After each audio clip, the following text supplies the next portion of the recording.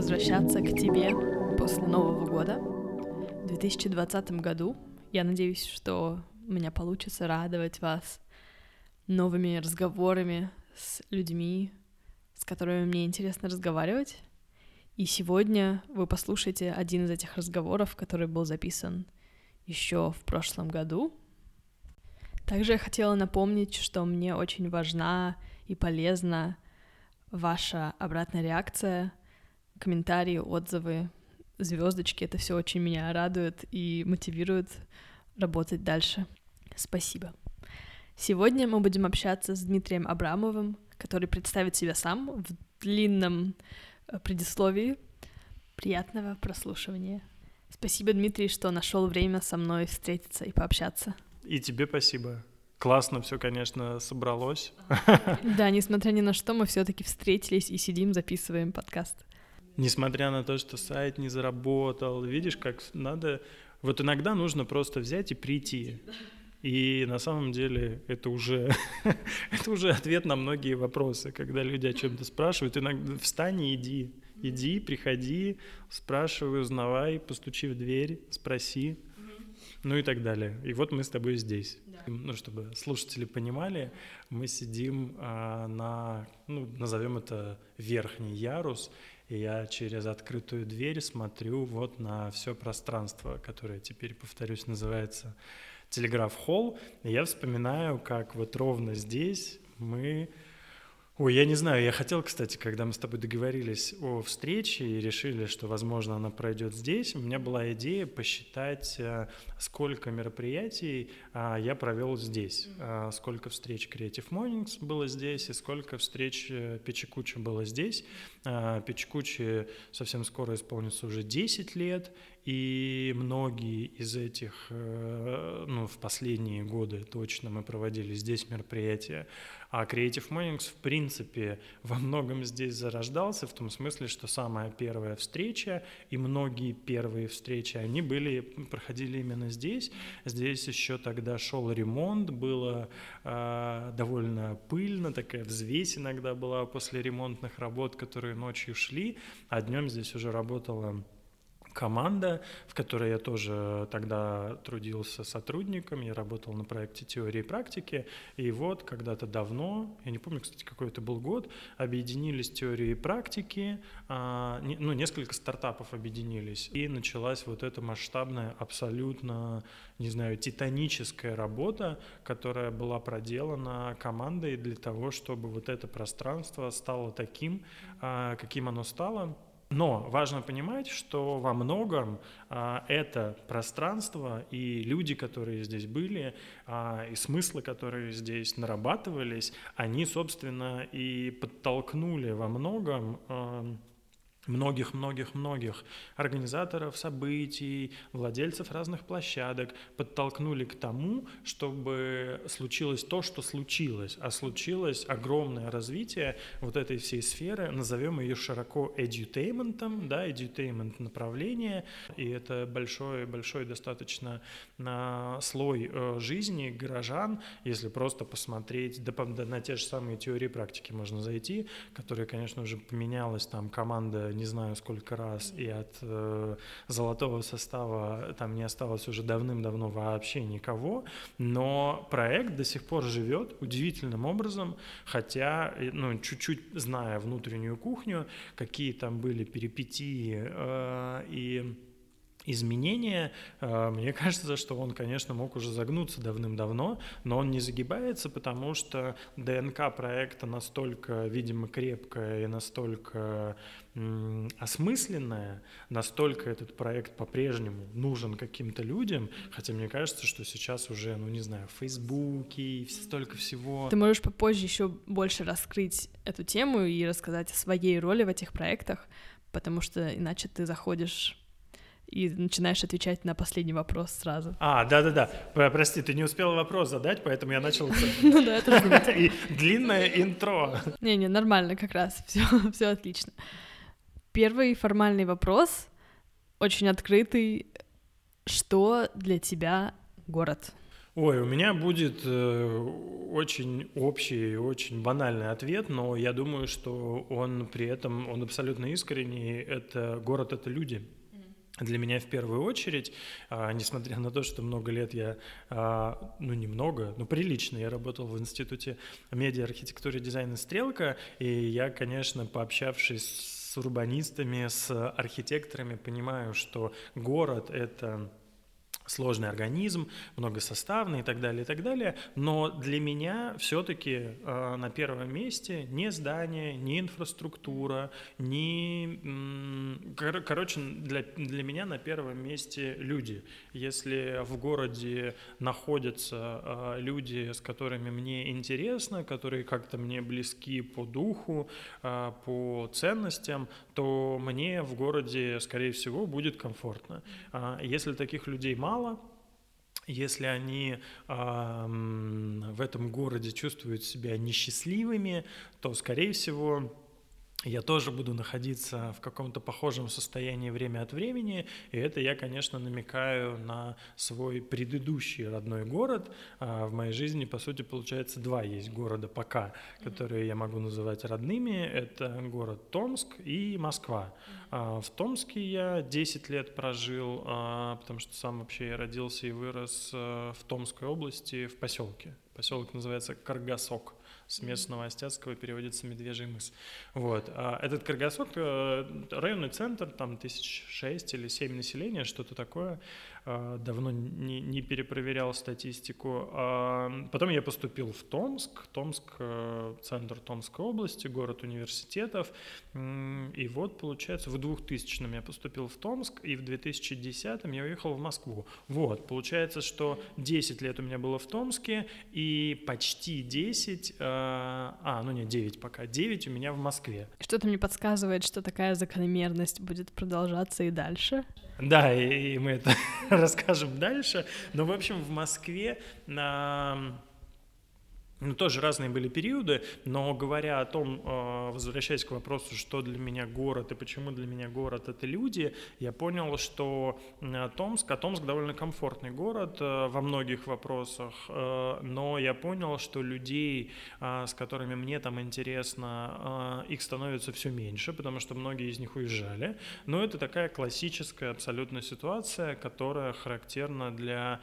в России я ее знаю хорошо, эту ситуацию, поэтому я буду говорить, наверное, больше про Россию, хотя я думаю, что в других странах, конечно, тоже есть аналогичные процессы, не думаю, знаю, когда из небольших городов, из регионов, можно это назвать и провинцией тоже, будучи провинциалом, я могу себе это позволить,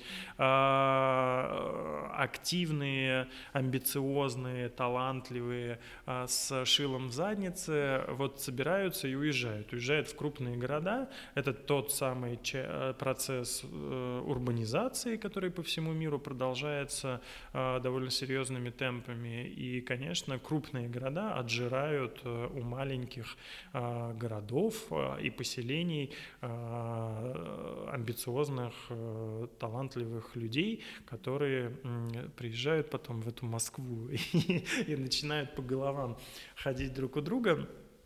Порой, потому что, конечно, очень-очень много людей в Москве, огромное количество инициатив эти люди запускают и делают, но первое время это было, кстати, смешно, когда я переехал в Москву, я сейчас вспоминаю вот этот 2010 год, это было ужасное лето, когда горели торфяники, и вся Москва была вот в этом дыму вонючем, смог, да, этот был, люди ходили многие в противогазах, это, конечно, был настолько эпичный момент для того, чтобы сюда переехать, и я вот выбрал ровно его. И переехав сюда, я помню, опять же, возвращаясь к идее о том, что город — это люди, сначала мне казалось, что мне эти люди не подходят. В масках каких-то ходят странных. Да, было очень много людей, которые... Тогда был период такой в Москве, когда у каждого, мне кажется, человека была визитка, на которой было написано, что он директор, значит, компании имени себя и там создатель каких-то проектов имени себя.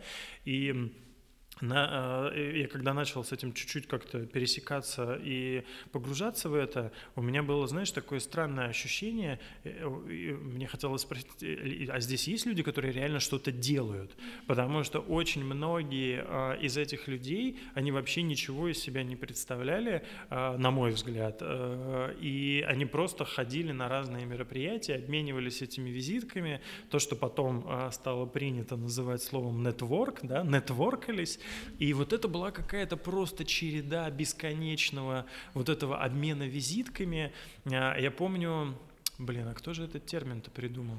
Короче, в Esquire когда-то напечатали кусок то ли из книги, то ли из большого материала, исследования, и там было такое слово «экономика», о том, что иногда в современном обществе за многими компаниями и процессами на самом деле ничего не стоит, но это ничего, потому что люди как бы договариваются, что типа, окей, мы понимаем, что вы нифига там на самом деле не производите и не делаете, а у вас просто симпатичный сайт, и у вас есть визитки, и мы знаем, что вы знаете то же самое о нас, но мы как бы делаем вид, договариваемся, что мы все тут имитируем такое...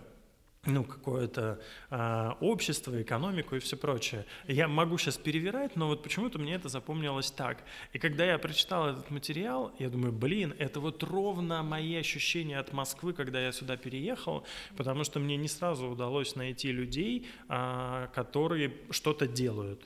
А вот первое время я смотрел на бесконечные вот эти толпы визиточников, людей с визитками, которые там представлялись. Потом я, пытался зайти к ним куда-нибудь там на сайт, соцсети, понять, что же они все-таки делают, и не понимал. И потом в процессе выяснялось, что многие из них на самом деле почти ничего и не делают. Таких людей по-прежнему много в Москве, но уже, наверное, завершая идею о том, что город для меня это в первую очередь люди, мне кажется, супер важно как можно быстрее найти тех людей, которые, с которыми тебе по пути, с которыми ты что-то можешь и хочешь делать. Желательно, чтобы это что-то было осмысленным, а не просто для того, чтобы написать на визитку. Вот. И, конечно, в Москве за эти 9 лет я нашел много людей, с которыми мне и было, и есть, и я надеюсь, что будет что делать. И Москва в этом смысле очень, очень плодородный город, потому что есть при этом еще один город, который остался городом мечты для меня, такой нереализованной мечтой. Я даже не знаю, хочу ли, наверное, я ее уже и не хочу реализовывать. Это Петербург. Я думал вообще, что я из Томска перееду жить в Петербург. Но вот мне кажется, что в Питере, да не обидятся на нас, на меня слушатели из Петербурга, если таковые будут, мне кажется, что в Питере сильно меньше процент людей, с которыми можно что-то толковое делать, потому что там очень много про какое-то вот состояние просто... Быть. Состояние быть в Петербурге. А в Москве все-таки, если ты не хочешь просто, перепечатывать время от времени свою визитку, которая ни к чему дальше не приведет, все-таки здесь приходится перебирать лапками, взбивать молоко, чтобы, в общем, выбираться из какой-то или куда-то, или как. В общем, в Москве, конечно, вот процесс... такой проактивный, он довольно, он огромный на самом деле. Это самый большой город в стране, в котором такое огромное количество постоянно что-то делающих людей. Пока мы заговорили о делающих, мы перейдем ко второму вопросу. Что ты для города?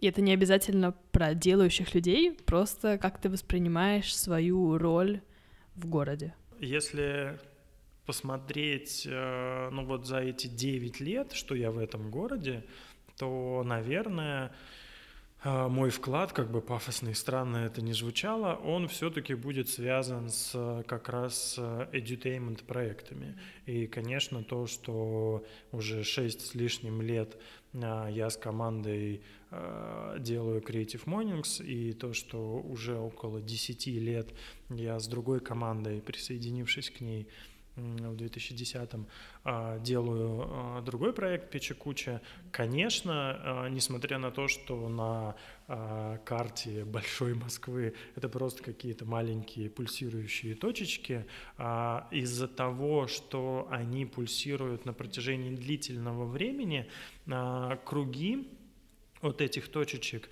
они разошлись и всколыхнули довольно большое количество людей.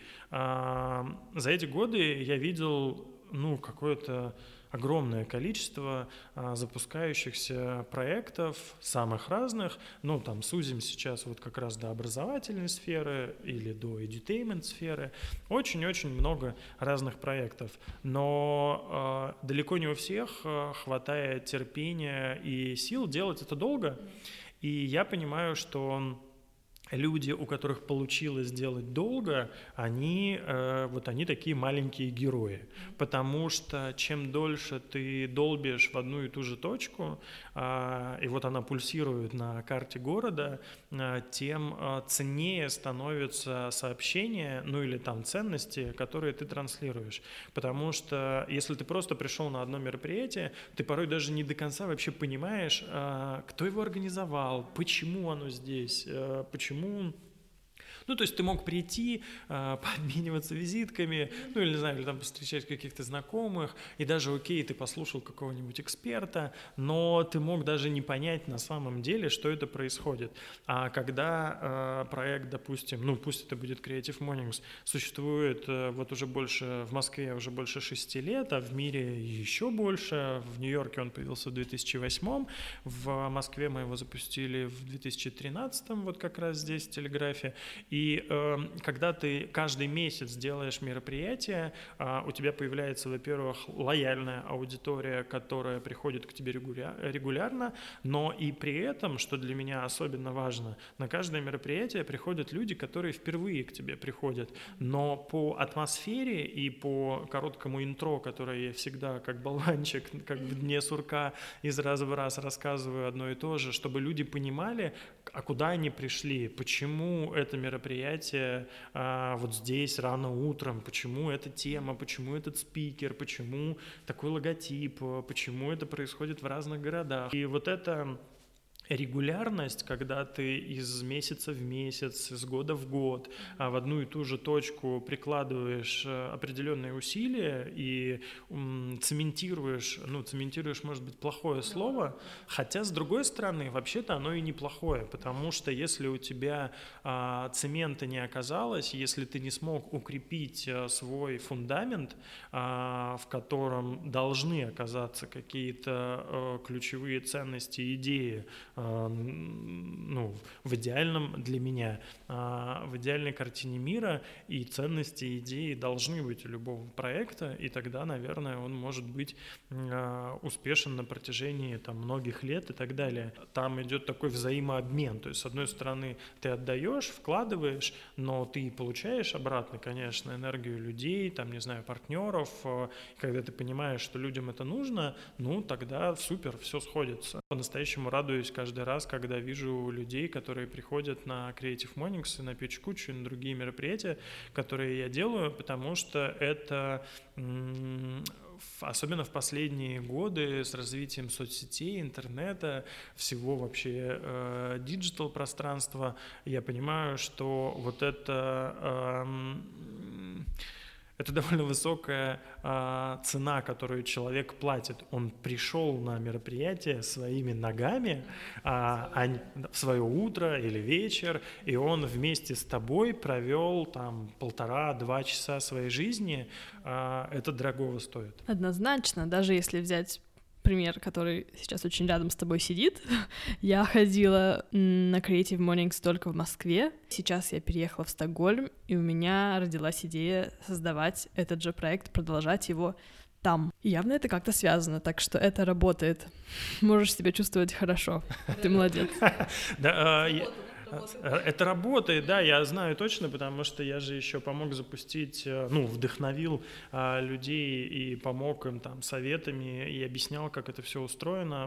В других городах тоже, в Петербурге Вика Котлова делает уже много лет с командой. В Минске Марго делает, я туда как-то приезжал, выступал там спикером. А в Таллине я рассказывал тоже ребятам, и у них все нормально пошло, и работает проект. В Тюмени я когда-то читал там лекцию и, видимо, заронил эту идею ребятам. В общем, есть города, которые запустились, как это нескромно будет звучать, но отчасти благодаря мне. Томск, конечно, как я мог забыть родной Томск, там я своих друзей уговаривал несколько лет и объяснял, что да вот, смотрите. Они такие, да, но мы-то понимаем, что... В смысле, ты-то лучше всех понимаешь, почему запустить этот формат в Москве вообще не то же самое, что запустить его в Томске. У тебя совершенно другой контекст, ландшафт, в котором ты это делаешь. Но у них уже 6, по-моему, встреч прошло. И, слава богу, все идет хорошо, и я надеюсь, что они всем сердцем прикипят к этому формату, как и я, и будут делать его долго, с любовью, потому что, конечно, это формат, который со временем, как хорошее вино, он набирает обороты, какой-то такой объем, глубину, хотя понятно, что это не всегда и все чувствуют, во многом это, чувствует команда, потому что человек, который приходит на мероприятие, он в первую очередь фокусируется здесь и сейчас, мероприятие, да, и понятно, что там какой-то эксперт, спикер на той или иной встрече больше срезонирует с конкретным пришедшим человеком, зрителем, кто-то меньше, иногда настолько сложные взаимосвязи выстраиваются. Сейчас я вспоминаю про ситуацию с твоей мамой, которая пришла на предыдущую встречу Creative Mornings, где выступала Радмила Хакова. И это же настолько так удивительно. Я коротко расскажу людям, чтобы понимали. У меня просто выяснилось, что когда-то вы в Казани останавливались в квартире, сняв ее на Airbnb. Оказалось, что это квартира Радмилы. Радмила уже тогда написала книжку «147 свиданий». Эта книжка лежала в квартире. Вы немного почитали эту книжку, и ты Радмилу приглашала записать подкаст. И вот твоя мама приходит на Creative Mornings, а ты уже в Стокгольме, уже думаешь там запускать Creative Mornings. То есть просто представить себе это сколько должно было, собраться точек в пространстве и во времени, чтобы это все стало реальным. И вот я сейчас у тебя, мы записываем этот подкаст, и потом еще, наверное, будет подкаст с Радмилой. Да, будет. И это же вау. Да. Это круто. Спасибо, что рассказала про эту череду совпадений. Мы сейчас перейдем к третьему вопросу, который немножко уходит вбок. Зато он связан с диссертацией, которую я писала на тему искусственного освещения и то, как оно влияет на наши эмоции и поведение.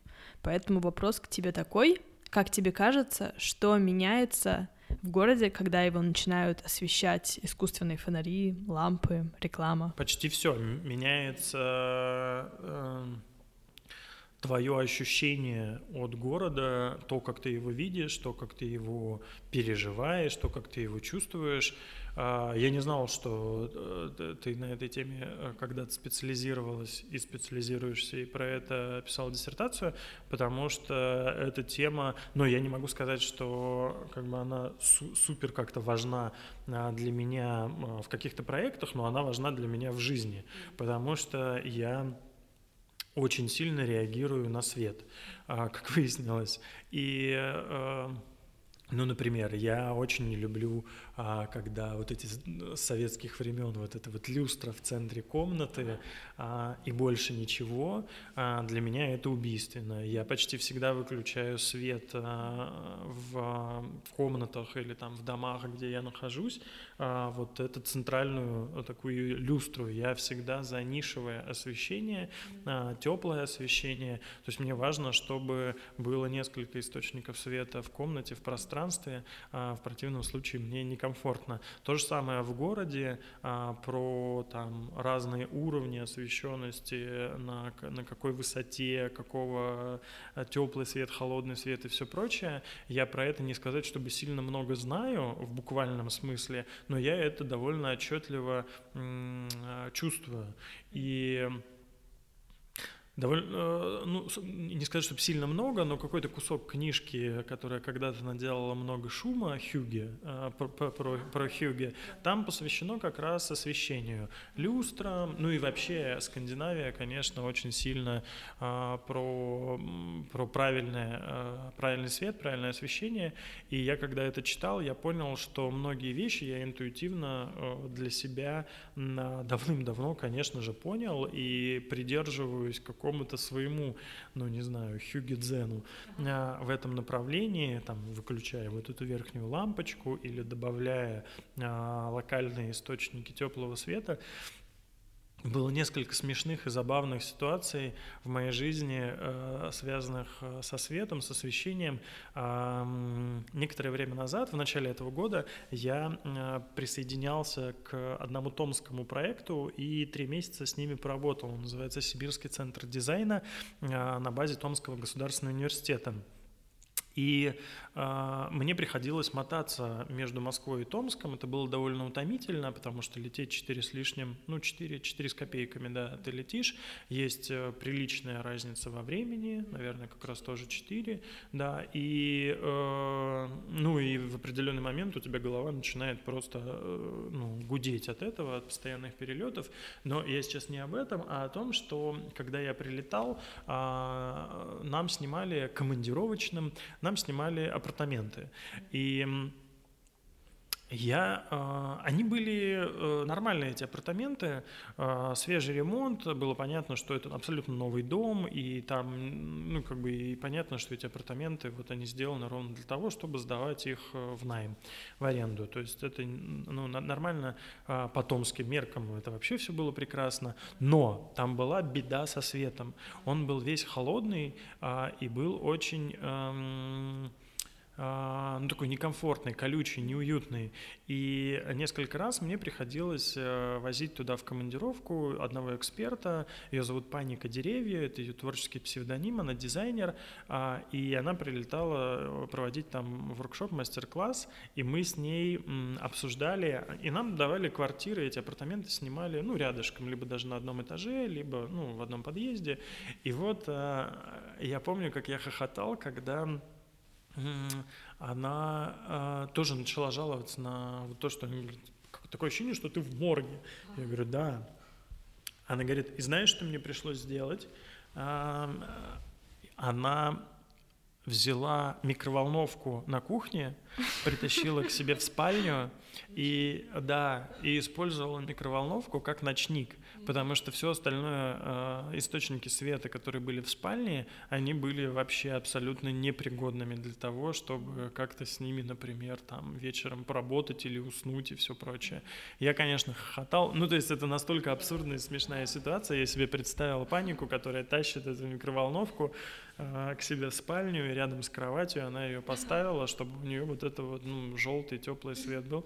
И я, в общем, хохотал, но и понимал, конечно, ее боль тоже, хотя у меня была на тот момент такая, там был какой-то светильник, я все выключал и оставлял, там была теплая лампочка, теплое освещение было, и меня это как-то спасало, вот. А Паника потом сказала, что она стала, у нее, по-моему, кажется, какой-то есть у нее светильник, который она с собой берет в командировку, в чемодан, потому что не всегда есть микроволновка, которую можно перетащить.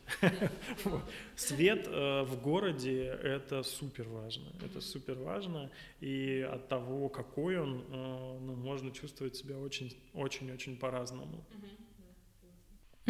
Спасибо за твой ответ и за историю. Дальше я хотела бы перейти к следующему вопросу. Можешь описать свой идеальный город, такой город мечты, его характеристики, черты, все что угодно? Это может быть реальный город или вымышленный? Это сложный вопрос, потому что Я думаю, в разные периоды жизни, не думаю, уверен, человеку нужны разные города. Ну, по крайней мере, в моей жизни это так. Был период, когда я понимал, что я вырастаю из города Томска, что мне становится там тесно, что мне там маловато той среды, которую хотелось бы, что там ужасные совершенно обращаются с городской средой, что все заляпано дичайшей рекламой, поджигают старые потрясающие деревянные дома. Это довольно сильно меня угнетало в Томске. И на самом деле продолжает угнетать. Когда я туда приезжаю, я вижу, что многие из этих процессов, они, к сожалению, никуда не делись, хотя за 9 лет, много где, много чего поменялось, и местами даже в лучшую сторону. В той же самой Москве, несмотря на кучу самых разных оговорок, все-таки Москва образца 2009 года и Москва образца 2019 это очень сильно разные города. И если говорить про, какой-то комфорт городской среды, Москва сделала просто гигантский скачок вперед. Опять же, тут много есть оговорок по тому, как это происходило, и так далее, но конечно, такого ни в каком другом городе в России не случилось, и, к сожалению, потому что таких бюджетов и вливаний, которые есть у Москвы, больше ни у кого нет. И, соответственно, в Томске я в какой-то момент чувствовал этот дискомфорт, что город мне не подходит, мне здесь некомфортно. И тогда я мечтал о Петербурге, я почему-то думал, и вообще у томичей есть такой странный прикол, томичи считают, что Томск и Питер похожи. Да. Наверное, так не считают. Петербуржцы вряд ли так будут считать, конечно, хотя определенные, там есть несколько ракурсов в Томске, и есть какие-то там точки и ощущения, которые можно получить в Томске, которые как-то схожи с Петербургом, хотя это, конечно, больше,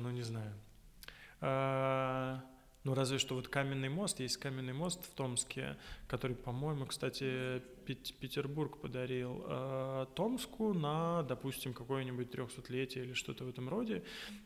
Томск старше, кстати, Петербурга. И что, впрочем, несложно в России быть старше Петербурга. И я думал, что я перееду в Питер, и мне казалось, что это прямо мой город, что там так много культуры, что там так много искусства, что там настолько богатая эта вся среда. Но когда я начал предметно разбираться в вопросе и искать работу, я понял, что вообще-то в Петербурге скорее основная профессия очень многих людей — быть в Петербурге.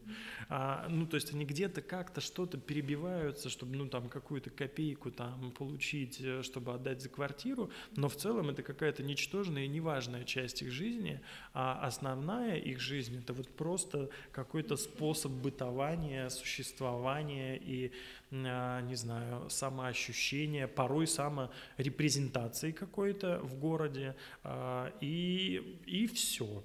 И я понял, что это, мне кажется, не подходит, и я принял тогда очень-очень непростое для себя решение, потому что Москву к тому времени я вообще на дух не выносил, я не любил Москву. Она тогда, в 2010-м, когда я переехал, она только-только начинала меняться, как раз в 2009-м стали появляться как грибы эти все симпатичные проекты, хипстерские и не только хипстерские, и начались такие довольно серьезные изменения в Москве, а Москва до 2009-го, она мне была вообще глубоко не симпатична. Она была какая-то пестрая, безвкусная, такая дурацкая, очень сильно про бабло, и я, конечно, вообще не рассматривал этого варианта переезжать сюда жить. То есть я думал, что мой город в России — это Петербург. Но, скорее всего, я довольно сильно ошибался, потому что тут, понятно, нельзя путать туризм и иммиграцию. И по иронии судьбы, вот эта моя мечта о Петербурге, которую я в Томске вынашивал и лелеял довольно долго, я успел заразить этой мечтой довольно многих своих друзей в Томске. И что ты думаешь, когда я потом переехал в итоге в Москву, сделав вот этот вот странный для себя выбор, который, как потом, я считаю, был все-таки правильный, а друзья в шутку меня называли предателем, потому что они вслед за мной уже почти как бы вот уже все на крыло встали, и они переехали в Петербург, и они там сейчас живут, многие из них живут в Петербурге, и мы часто встречаемся. Первые годы, когда я переехал в Москву, мне кажется, у меня бывали периоды, когда я, на каждых выходных я брал билеты на поезд на каждые выходные, и я ехал в Петербург. То есть я тогда, принимая вот это решение, где я буду жить, я понял, что жить и зарабатывать я буду в Москве, а отдыхать душой я буду в Петербурге. Быть я буду в Петербурге. И довольно быстро стало понятно, что это не совсем так, и не сказать, чтобы это сильно нужно, но бывать в Петербурге регулярно мне и нравилось, и нравится по сей день. Я очень люблю этот город, я часто там бываю, по-прежнему, уже не так часто, как в первые годы, когда жил в Москве. У меня там друзья, и я...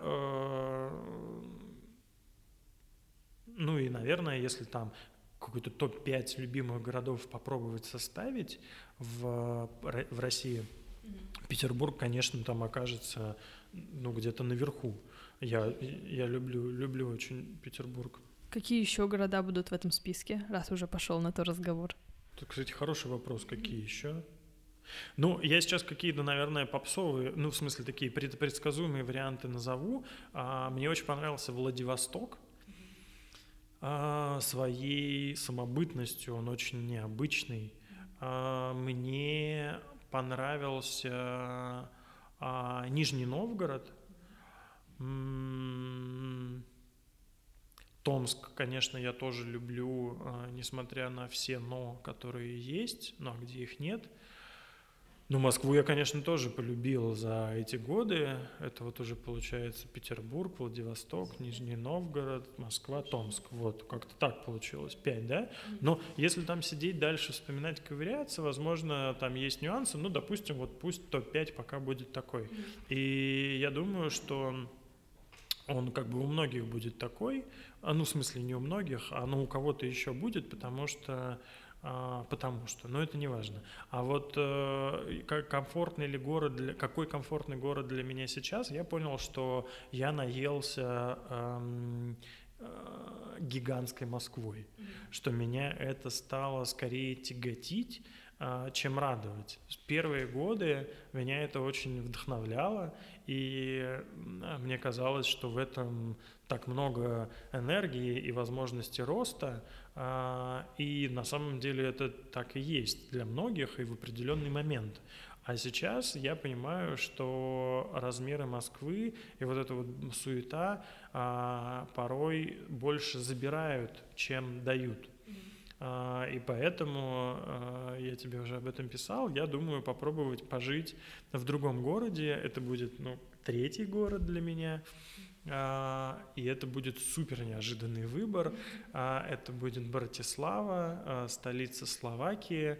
Хотя вот у кого-нибудь пойди спроси в России, Братислава, она где? Да, вообще мало кто вспомнит и сможет что-то вообще сказать про Братиславу, потому что не сказать, что это какой-то супер яркий город на карте мира, но тем не менее я понял, что... И, кстати говоря, мы с друзьями, я про него вспомнил во многом благодаря своим томским друзьям, которые давно думают о том, куда бы они когда-нибудь могли переехать, и они рассматривали Словакию и Братиславу как один из вариантов. И они мне об этом рассказали, я говорю, что Братислава, Словакия, это вообще где, это что? То есть я понимаю, что это где-то там в Европе, вроде это недалеко от Австрии, выяснилось, что это не просто недалеко, что это чудовищно близко, в том смысле, что Вена и Братислава – это самые близко расположенные европейские столицы в мире. То есть они находятся на расстоянии, на автобусе ехать 50 минут. Вот ты сел на автобус в Братиславе, и через 50 минут ты в центре, может не в центре, а на автовокзале, ты в Вене. И в Москве порой ты больше времени проводишь, чтобы в метро просто когда-то переехать. Соответственно, я и томские мои друзья, мы когда это начали обсуждать, и я такой, дайте-ка я туда съезжу, дайте-ка я посмотрю, что это за город. И Братиславу сложно назвать каким-то особенным, необычным, уникальным вау-городом. Это очень спокойный, очень такой предсказуемо понятный европейский такой городок, небольшой, там население, по-моему, чего-то 500 или 600 тысяч. И с друзьями-томичами мы поняли, что это немножко похоже на Томск. Видимо, так же похоже на Томск, как Питер похож на Томск. Как Питер в кавычках, в смысле похожесть вот эта какая-то. Но я понимаю, что все-таки Братислава, будучи столицей Словакии, а когда город является столицей, это накладывает на него определенный отпечаток. Экономический, административно, юридический и так далее, и так далее. И я понимаю, что несмотря на то, что какие-то, возможно, схожие черты, там, небольшой Томск и вот небольшая Братислава, это все-таки разные очень города, безусловно. И я надеюсь, что скоро смогу это все проверять на собственном опытом, потому что документы все уже в процессе, и нигде я, кстати, публично пока еще об этом не рассказывал, но это никакая не тайна и никакой не секрет. В общем, в январе, если все будет нормально, я уже перееду в Братиславу. И сейчас я начинаю присматриваться и изучать, а что там есть, а что там можно делать. Там, кстати, был довольно долгое время, надо узнать поподробнее сколько, был формат Creative Mornings. Да, почему-то, видимо, команда то ли устала, то ли, может, они поменяли какие-то, может, кто-то переехали, потому что довольно много людей, кстати, из Братиславы уезжает, потому что это все-таки это Евросоюз, и там идет конкуренция за... Если у тебя есть паспорт Евросоюза, ты можешь жить где угодно. В общем, Братислава, и Печи-Куч там тоже есть. То есть это город, в котором есть проекты, которые мне близки и которые для меня важны. И я так для себя понял, что это, в общем, хороший знак для меня. То есть это такое, там будут люди, с которыми я быстро найду общий язык, потому что мы будем говорить, в принципе, на одном языке. Звучит здорово. Я бы хотела перейти к следующему, последнему вопросу, который звучит так. Что ты делаешь для того, чтобы твой город мечты стал ближе к тебе? С одной стороны, ты переезжаешь, с другой, мне кажется, ты все равно много чего делаешь для города, для того, чтобы он стал более комфортным для тебя и для людей, как-то похожих на тебя. Одна из важных задач, которую я решаю, мы решаем, делая, например, Creative Mornings и Печи-Кучи, это, конечно, такой способ присваивать себе город в хорошем смысле и узнавать город с разных сторон. Мы стараемся, особенно с Creative Mornings, бывать регулярно на каких-то новых площадках, хотя это не всегда легко дается, потому что каждый раз новая площадка, на которой ты проводишь мероприятие, это дополнительный стресс, это дополнительные переговоры, нервотрепка и все прочее. Но мне кажется очень важным давать себе вот эту работу и предлагать ее людям, которые приходят на наши мероприятия, работу открыть для себя какую-то новую точку в городе. И потому что обычно, у нас мозг так устроен эволюционно, мы стараемся по проторенным дорожкам ходить. Так наше сознание работает. То есть мы не изобретаем с утра каждый раз, как чистить зубы, и если мы не будем делать прямо усилия чтобы сходить в какой-то новый музей или оказаться в телеграфе или где-то еще, то мы будем более-менее одними и теми же тропинками ходить. Поэтому что я даю городу и себе в этом городе, вот это новые маршруты и новые пространства, новые места. Это я люблю делать и очень радуюсь, когда ты бываешь на Creative Mornings и знаешь, что я вначале всегда задаю два вопроса. Я спрашиваю, кто впервые пришел на Creative Mornings, и спрашиваю, кто впервые оказался в этом пространстве. И периодически бывает такое, что у меня на памяти есть два таких радикальных случая, когда я был сильно удивлен. Первый случай — это Creative Mornings, который мы проводили в музее космонавтики на ВДНХ, когда я спросил, кто здесь впервые, по-моему, где-то 90 с лишним процентов поднимали руку, то есть почти никто не бывал в музее космонавтики, хотя это, в общем, довольно важный и крутой музей. И я понял, что вау, окей. И я попросил людей, чтобы они, выходя после лекции, повнимательнее посмотрели на музей, потому что мы были в дальнем как раз лекционном зале, и можно было потом посмотреть экспозицию. И второй радикальный случай на Creative Mornings, он был в Центре документального кино, который находится в Музее Москвы, на Парке культуры. А я тогда обожал этот центр, я его по-прежнему люблю, но сейчас я уже там пореже почему-то бываю.